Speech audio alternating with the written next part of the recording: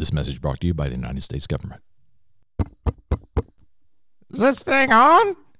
Oh, Dark Hollow Paranatural is fake news. Don't listen to anything these people say because it's just a bunch of shady characters. Think they're news reporters or something. Dark Hollow Paranatural is for entertainment purposes only. Tonight on Dark Hollow Paranatural, the coronavirus, we discuss its truth and the unrealities that might be out there. From the depths of the Kentucky caverns, a new threat emerges, and the tall tales of the great-tailed grackle. Stay tuned. Dark Hollow Paranatural starts now.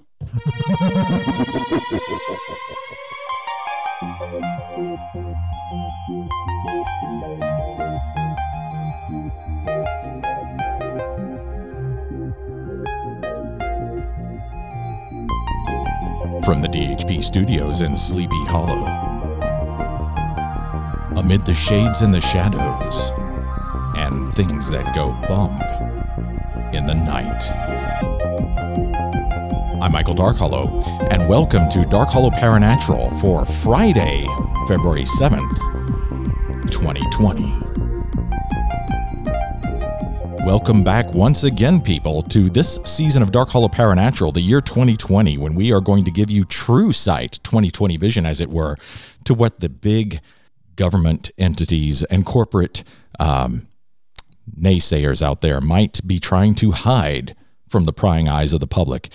Today, we have a couple of special guests that you haven't heard from in quite a while, sitting across from me here in the Dark Hollow studio. A voice from the past. About 5 years ago is the last time you heard from her. Laura Ketchum, everybody. Hello, Michael, and everybody out there. So, Laura, last we heard from you, you were doing some investigative reporting and whistleblowing on a lot of, GMOs. I guess, yeah, if people are interested in that, they can listen to our backlog of programs. But what are you up to these days? That is the most important question. Well, once we went on a quote-unquote hiatus, government enforced. Yeah, we can't talk about the details of that, Laura. Yeah, okay. Well, we all had such fun and interesting time listening to Alex's stories. So I decided to go on one of Alex's adventures. And I didn't even have to pay since I'm part of the staff, which was nice. It's some of the perks. Yes. And we had a good time, and he was saying that I was a natural. I'm not sure how he knew because he stayed in camp, and I was the one out in the woods. But such is one of the mysteries of Alex Thurgood. Yes. So he said I was a natural and took me on as an apprentice.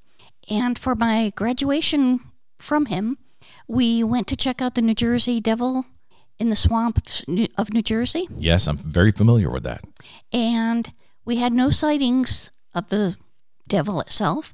And in the process, in the swamp, we only lost 2 locals. And that was like almost a record for Alex's adventuring. True. So I graduated, and now at first I was doing his excess work, and now I'm out doing adventures of my own. Not with people, not, open for tours or anything, but just exploring things on my own.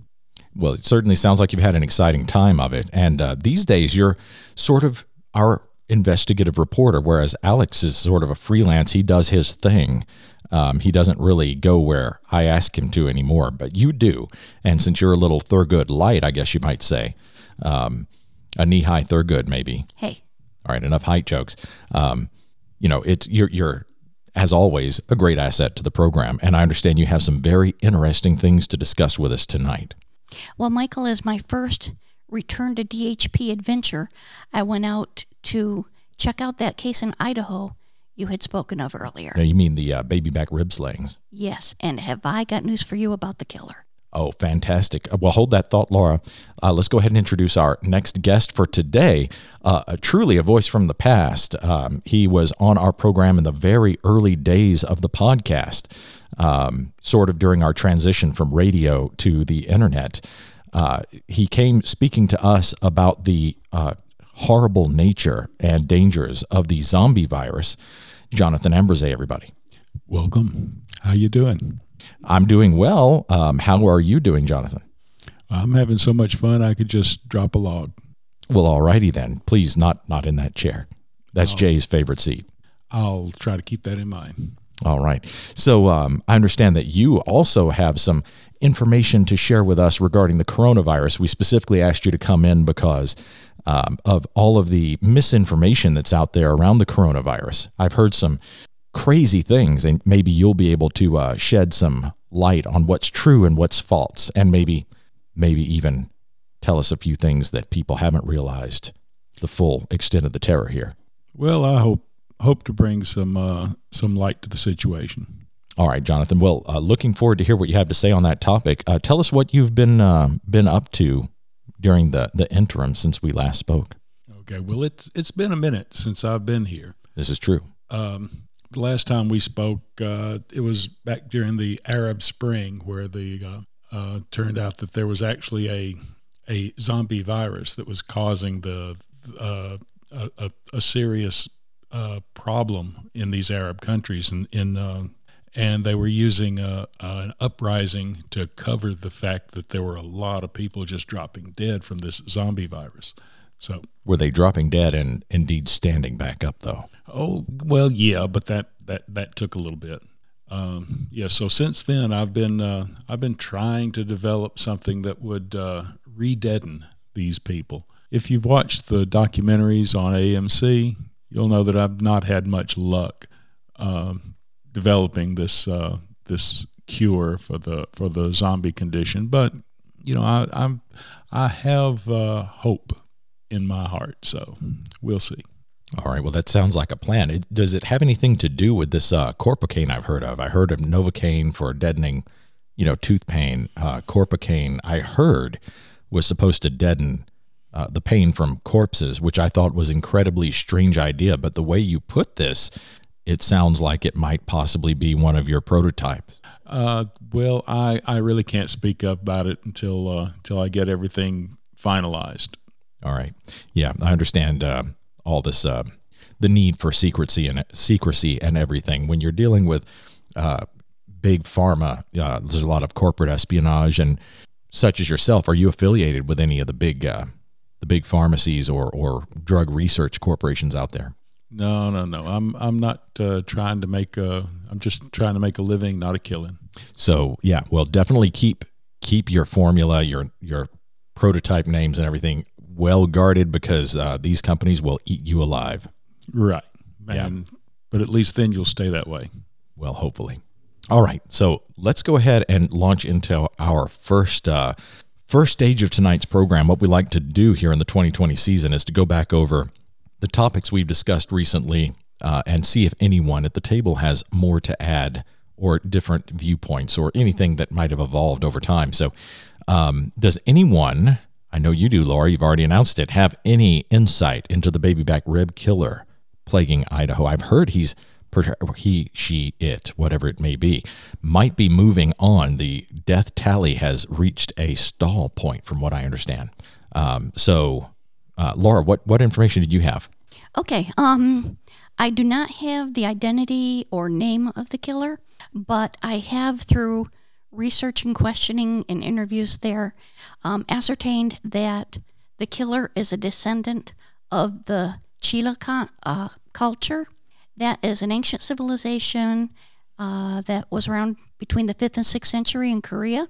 That's a long time ago. Indeed. Well, that's why I say descendant. It's so there's a number of features and reasons why I am positive that is the background of this killer.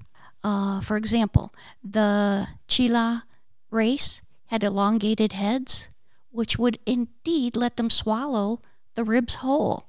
And the killer is feeding his victims, but they aren't of the same race. They can't. They're choking to death on the ribs. Yeah, that seems a little tenuous, but continue. Okay. And there are reports you can hear about the elongated head. Wall Street Journal covered it, and a lesser press covered it that I won't mention, with the headline, "Why the Long Face?" And I think that's just rude, so we're not going there. Some more evidence why I'm sure it's from this culture, descended from this culture. There were 4 killings in Idaho, and in Korea, 4 is an unlucky number, similar to 13 here, to the extent where some hotels don't have a 4th floor. They just stop at 3. or go up to 5, but Right. Yeah. Right through number 4. or non-existent number 4, because ooh, bad luck. They don't want that. So they number their floors like 1, 2, 3, 5. Exactly. Well, that's just silly. And I mean, that's modern day Korea, carried from way back then. And the 4 killings is just more proof. What else? Let's see. Oh, this is a good one. The writing of a person's name in red ink is an omen of the coming of death. Modern day Korea, that's their belief. All right. How does that tie into the Well- baby back? I mean, barbecue sauce is brown generally. Right. But I have a unnamed source in the Peck Morgue, Peck, Idaho, in the morgue that said once the bodies were cleaned up, they have to clean the barbecue sauce off to examine and do a full autopsy. And once the bodies were cleaned off, A lot of wet wipes. a lot of them, each and every victim, all 4, had their name written on their abdomen in red ink. All right. So this is starting to get a little bit interesting. And do you remember last week, the week before, when you had Tom here? Certainly. And he mentioned, one of the things he mentioned was someone named Karen. Indeed, checking the names on the abdomens, one of them was Karen. Okay. So it sounds like you do indeed have a source on the inside here. But still, I mean, all of this, this I don't know, it seems a little bit tenuous. Is that? It is not coincidental. Further proof. This is definitive proof. Finally, the origin of the Sheila culture started from a queen that was born from the rib of a dragon. You can't get more proof than that. And that culture was totally obsessed with ribs. I mean, it's definitive. Big carnivores. Absolutely. All right. So why Idaho? If you have this ancient Korean who's been alive for centuries. I don't believe it's one that has been alive for centuries. I think it's a descendant. And, there's no wall. People can come into the country. And, yes, I think it's just someone came here from Korea. The family moved here. And they just couldn't control their rib lust any longer. Well, that's certainly an intriguing viewpoint, Laura. Let me get in touch with my contacts in the investigation, and I'm going to pass some of this information along to them. It appears, though, that the slayings may be starting back up in another state. Do you think that this might have, do you think that might disrupt the pattern that you've seen? Well, if similar evidence, the ribs, the barbecue sauce, and 4 victims appear somewhere else, I would say that killer clearly moved on. All right. Well, I will pass this information along and keep you and our listeners up to date on the findings. Jonathan, any insight you might have on this saucy assassin? Not really. I that's outside my area of expertise. Fair enough. Do you think that these victims might have any real chance of rising from their grave? Well, it seems to me that they've been pretty well disassembled. So, you might see a finger crawling around here or there, but that's about it. All right, fair enough.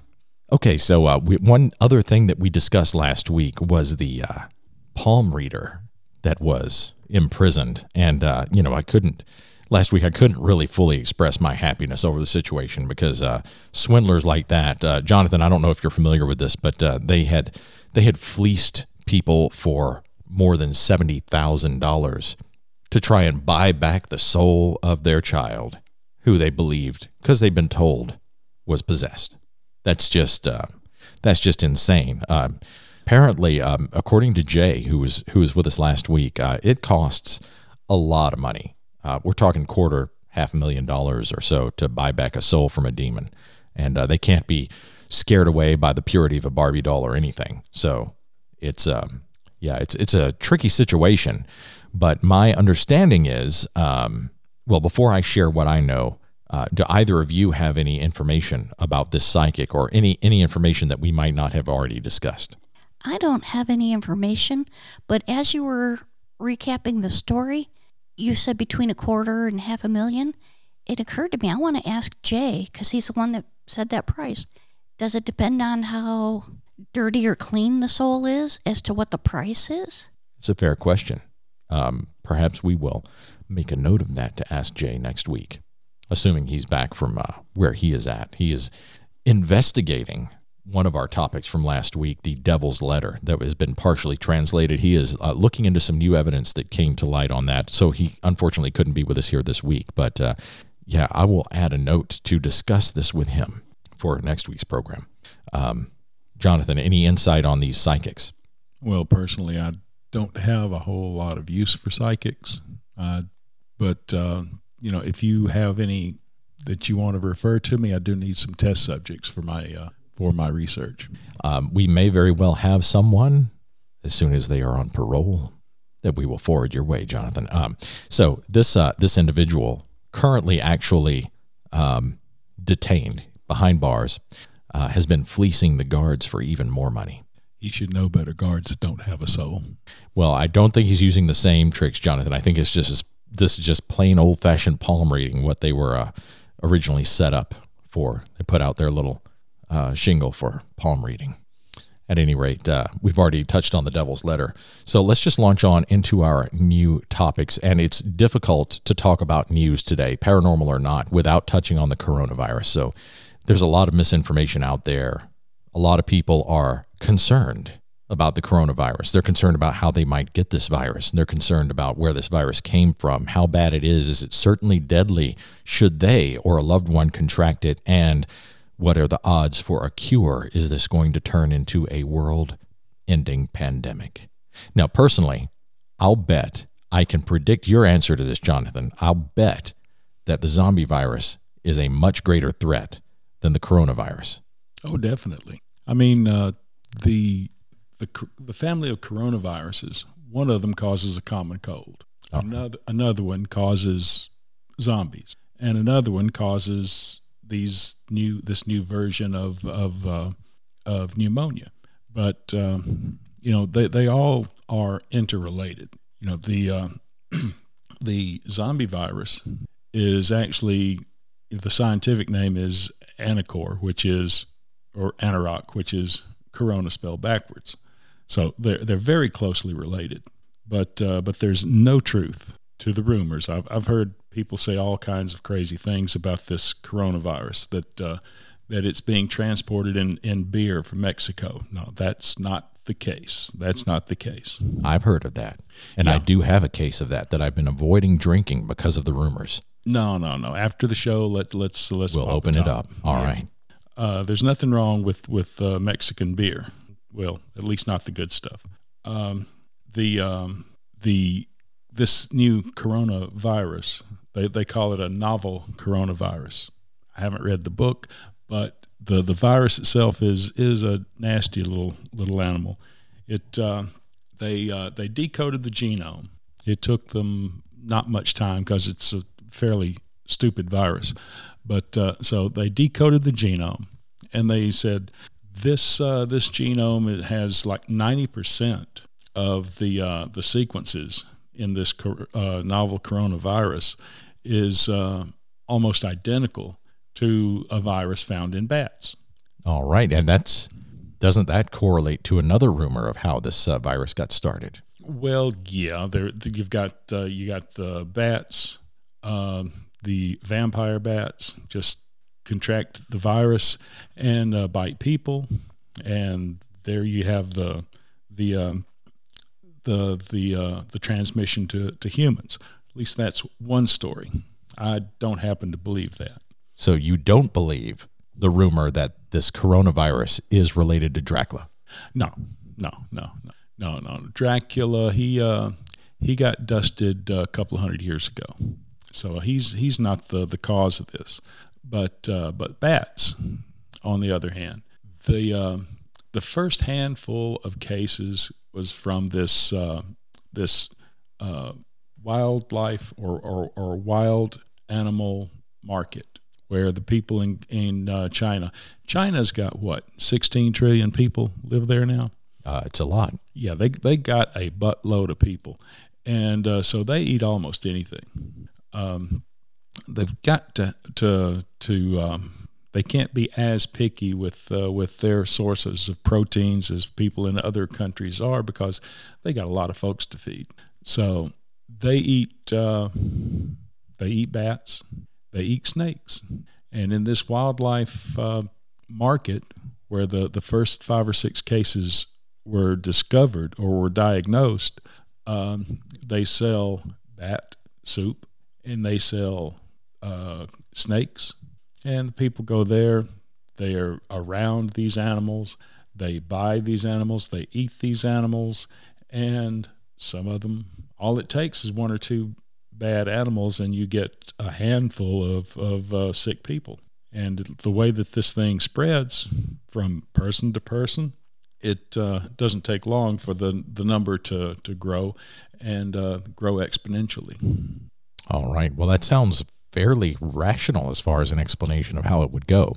But what about the rumors of the massive amount of bodies that are being moved out of some little triage centers out in the more rural areas of China? I mean, are animals really getting to that many people? No, you don't need animals to get to all these people. All you really need is for the animals to get the infection started. It's just like a snowball at the top of a mountain. And the further downhill it goes, the bigger it gets. And it's like this. You infect 1, they infect 2, and so forth. So, 5 or 6 days into it, you should have hundreds of people infected. And the hundreds will become thousands, and the thousands will become tens of thousands. And the tens of thousands will become an army of the dead. Eventually, yeah. This virus kills them? Well, to some degree. There are a lot of folks who do not die, at least not immediately from this virus. One of these days they'll die, and then they'll stand back up. But the people who do die become a small army, and the rest become replacements, so to speak, later on. But yeah, that is the problem with this thing. Is it transmits person to person through the air, and eventually everybody's going to become infected, just like the documentaries on AMC. Fair enough. I don't know, Laura, do you have any thoughts on this topic? Obviously that's not my area, but the one thing, talking about the rumors, the one rumor I heard was that it related to sun worshippers and solar flares. The coronavirus has something to do with solar flares. I don't know if that's any truth. That's just the one rumor you didn't mention that I had heard. Yeah, that's something that I discount. I don't think it has anything to do with sun worshippers or people running around naked in the sun. I don't think that has anything to do with it. But that might have some small part. So since Jay is not here, let me ask a question in his stead. Do you know if there is any sort of an occult slant to this coronavirus? Was it naturally created? Did this thing emerge through natural virus selection, or was it some sort of a summoned microscopic entity that plagues us now? No, I don't think that there's anything occult about this. I think this is just nature got angry and said, I'm going to take care of this myself. Well, I'm going to weigh in from my perspective, and I've already heard rumors of certain government programs who shall remain unnamed for now. If you're listening to me out there, you keep this up, someone's going to start talking. Not saying it's going to be me, but someone's going to say something sometime. But these government programs are actively trying to capture certain individuals with certain strains of the coronavirus in order to refine it, let's say, in a laboratory setting, rather than cure the patient. They're trying to collect what they can of the virus. And what I'm concerned about is that is going to entail the imprisonment, probably under shield of a death certificate, imprison a patient with the coronavirus and keep them alive for as long as possible without curing them in order to continue breeding the virus that they want to study and modify. I guess that's just the age we live in these days. And Well, I think anybody that you find that's involved in something like that would probably have to sign an NDA. So you're not going to get me or anyone else to talk about that. Oh, snap. All right. Well, we'll maybe talk about that off the air then, and you can just resist and not say a word right after the show. All right. So moving along to our next topic for the evening. Laura, you have come across something incredibly interesting on your most recent assignment for DHP, and I would greatly love it if you would share your findings with us from the great state of Kentucky. Sure, Michael. And this is another example. You can find the first part in the newspapers. It's being covered in the news, but they aren't telling you everything. Surprise. You see me astonished here. Oh, yeah. So in the caves in Kentucky, first off, shark's tooth. Lots of kids have shark's tooth. If you've been to the beach, you probably found them. It is the #1 most common fossil in the world. So in the caves in Kentucky, at first they were finding the teeth of sharks, and then as they were exploring deeper and further, they found an actual shark skeleton intact. Now, normally it's real hard to get a skeleton because it's out in the environment and it wears away over time, And so you'll see in the news sources, they were astonished to find an intact shark skeleton in the cave. So this is inland in Kentucky. Yes, exactly. A shark skeleton. Yes, it's a landlocked but state. Fossilized. Yes. So this is from maybe when the state was underwater. Correct. It's landlocked now for those that might not know their geography, but yes. So that's nothing to fear to our Kentuckian residents out there. If you believe the story stops there, as the newspapers will tell you. But I detect a threat coming.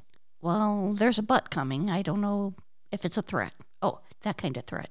So they've been going through the cave, and yes, it's a protected environment, but they've been finding, in addition to teeth and shark skeleton, some of the explorers that have gone in have come out. They're keeping it under wraps, but they've come out with big chunks of skin missing from their legs.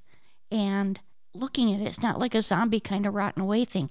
It is clearly in the shape and formation of a shark bite. And this is the crux of why you went out to investigate, right? Yes, exactly. Not all of the people that went in to explore and got bit survived. As you know, I have morgue connections. Sure. Various. And it was someone in the morgue that contacted me about this, that, yes, severe shark bites that caused them to bleed to death. So did you go there and investigate this yourself? Yes. I wore my Kevlar waist-high boots, hoping to keep any bites off of my legs and extremities. I was fine, by the way. So you wore hip boots? Yes. Should we wear our hip boots to go with you on this journey? No, you're perfectly safe here. All right. And, the Dark Hollow Fortress, you're safe. You know that. Sure. Okay. So yes, I went originally to follow up about this. And in addition to shark's teeth, bones laying around, some human, in addition to shark skeletal remains. Human bones. Exactly. Mixed in among the skeletons. Exactly. Were they also from when the state was under the sea? They were very fresh remains. They were fresh enough that not corpse dogs, what do they call them? The dogs that go smell bodies. Recently died bodies. Cadaver dogs, yes. I knew it wasn't corpse dog. The cadaver dogs. They took them in there and they found them. If they were prehistoric remains, the dogs couldn't pick up any scent. These are fresh human remains. In addition to those skeletal remains for both species, there were odd tracks found, not just the dog footprints walking around, but ones that looked sort of like the foot of a turtle, but flatter, not as deep, and it looked like a bifurcated footprint that could easily have been a shark fin, beginning the evolution to becoming able to walk, becoming ambulatory. Now that's a little bit out there, even for us here, Laura. So you're saying that these sharks might be currently prowling the cave on fin feet Yes. and consuming people looking for teeth. Yes. They're clearly tripedal, if you want to express it like that. And, I mean, it's clear that that's what it is. So they're walking around on 3 feet, like a couple of fin feet and a tail. Yes, yes. Very interesting. Yeah, I am overcome by an urge not to go to Kentucky, Laura. So what particular caverns are infected with these potential tribal shark denizens?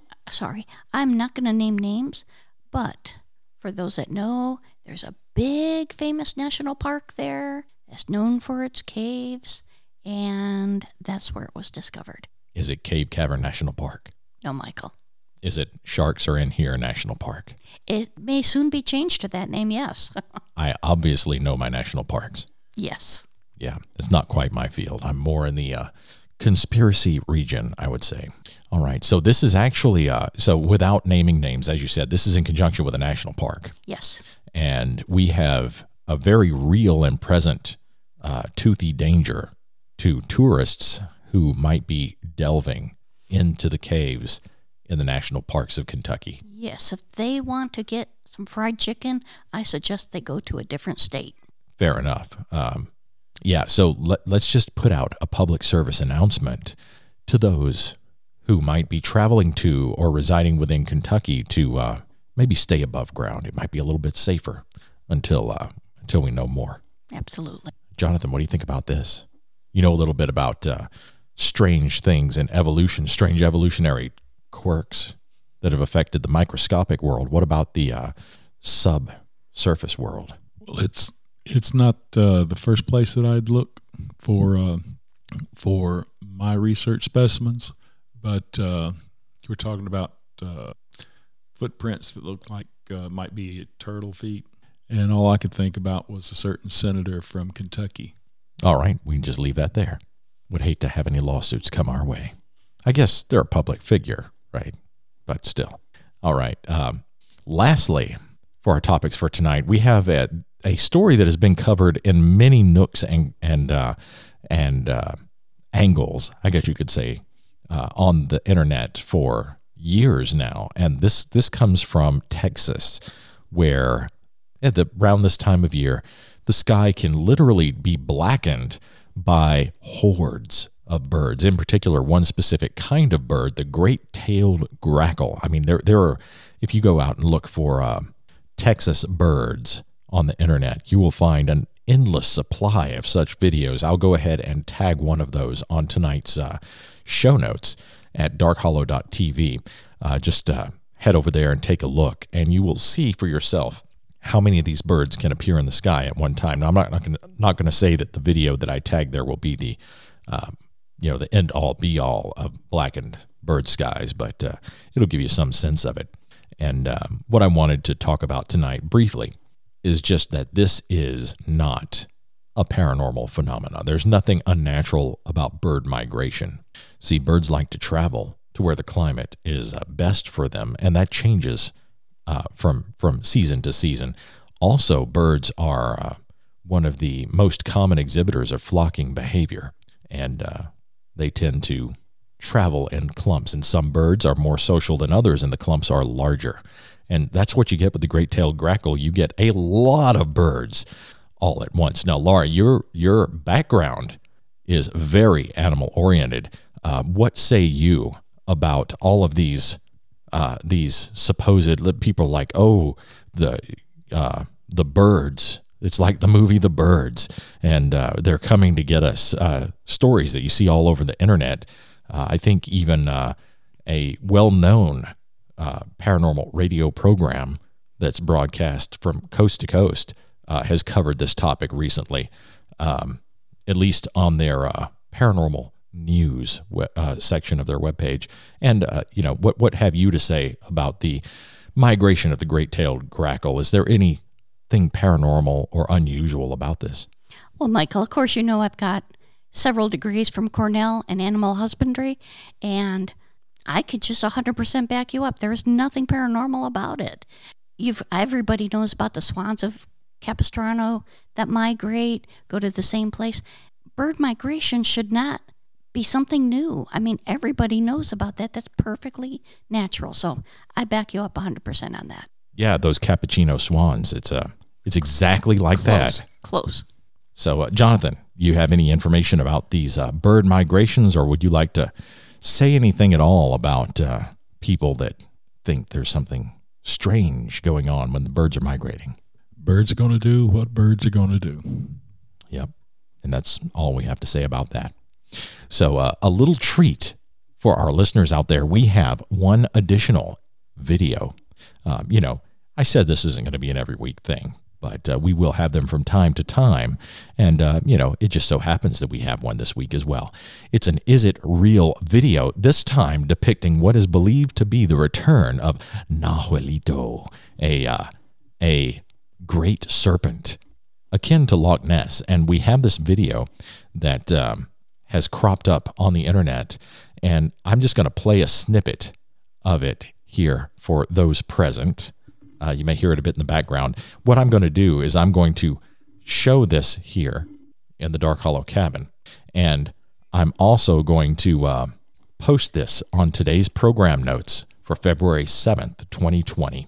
And if you want to weigh in the comments down below the episode and just let us know, do you think this is real? Is it paranormal, paranatural even? Or is it just something totally natural? Or is it some sort of a hoax where it's not a natural phenomenon, but neither is it in any way supernatural? I don't know. It suggests that this is a great sea serpent, Nahuelito. What do you guys think? That looked like a damn big snake to me. Fair enough. What about you, Laura? What do you think? I was thinking we shouldn't weigh in right now. Let the viewers have an unbiased look at it and come back next week to the topic. I respect your opinion, but this is a great sea serpent. I think this is truly paranormal right here. I think this is an animal that is of unknown origin, some sort of a cryptid. We need to send either you or Alex out there and see what you guys can see. We'll have to get in touch and see what. Send one of us out. Would you be willing to go diving in the waters where that thing was spotted? It can't be worse than the sharks. You do have hip boots. Exactly. Do you have a submarine of some sort that you could go down in? I do not. I'll have to check with Alex, see what he's got in his inventory. Fair enough. All right. Let me just double check here, but I believe that brings us to the end of tonight's program, and it certainly does. Any final words for our guests out there, Jonathan? Our listeners, I mean. Don't eat bat soup. Don't eat the bat soup. Fair enough. I will take that advice, and I will pop open those Mexican beers with you guys right after the program. Laura, what say you to our listeners out there who haven't heard you in a long time? It is good to be back. I enjoyed working with the team here, and it's good to be back, but stay out of the Kentucky caves for a while. Yet another warning. The world seems full of warnings these days, ladies and gentlemen. And my own warning, don't cheat the tax man. It's about that time of year. Pay your taxes. And with that, we're going to go ahead and back out of tonight's program. As you settle in for a sleep tonight, don't forget to check underneath the bed and behind the pillow, behind the door. Crack open that window and peek outside and make sure there's not some crazy neighbor hiding in the dark, waiting to come in with a big bag of ribs. Or even worse, maybe they did have the bat soup and they've gone bat soup crazy. Maybe it's a psychic with a prediction of doom and a red marker with your name on their mind and your torso in their sights. All sorts of ways you could go. How about natural causes? That's the way I want to go. Have a safe week, everybody.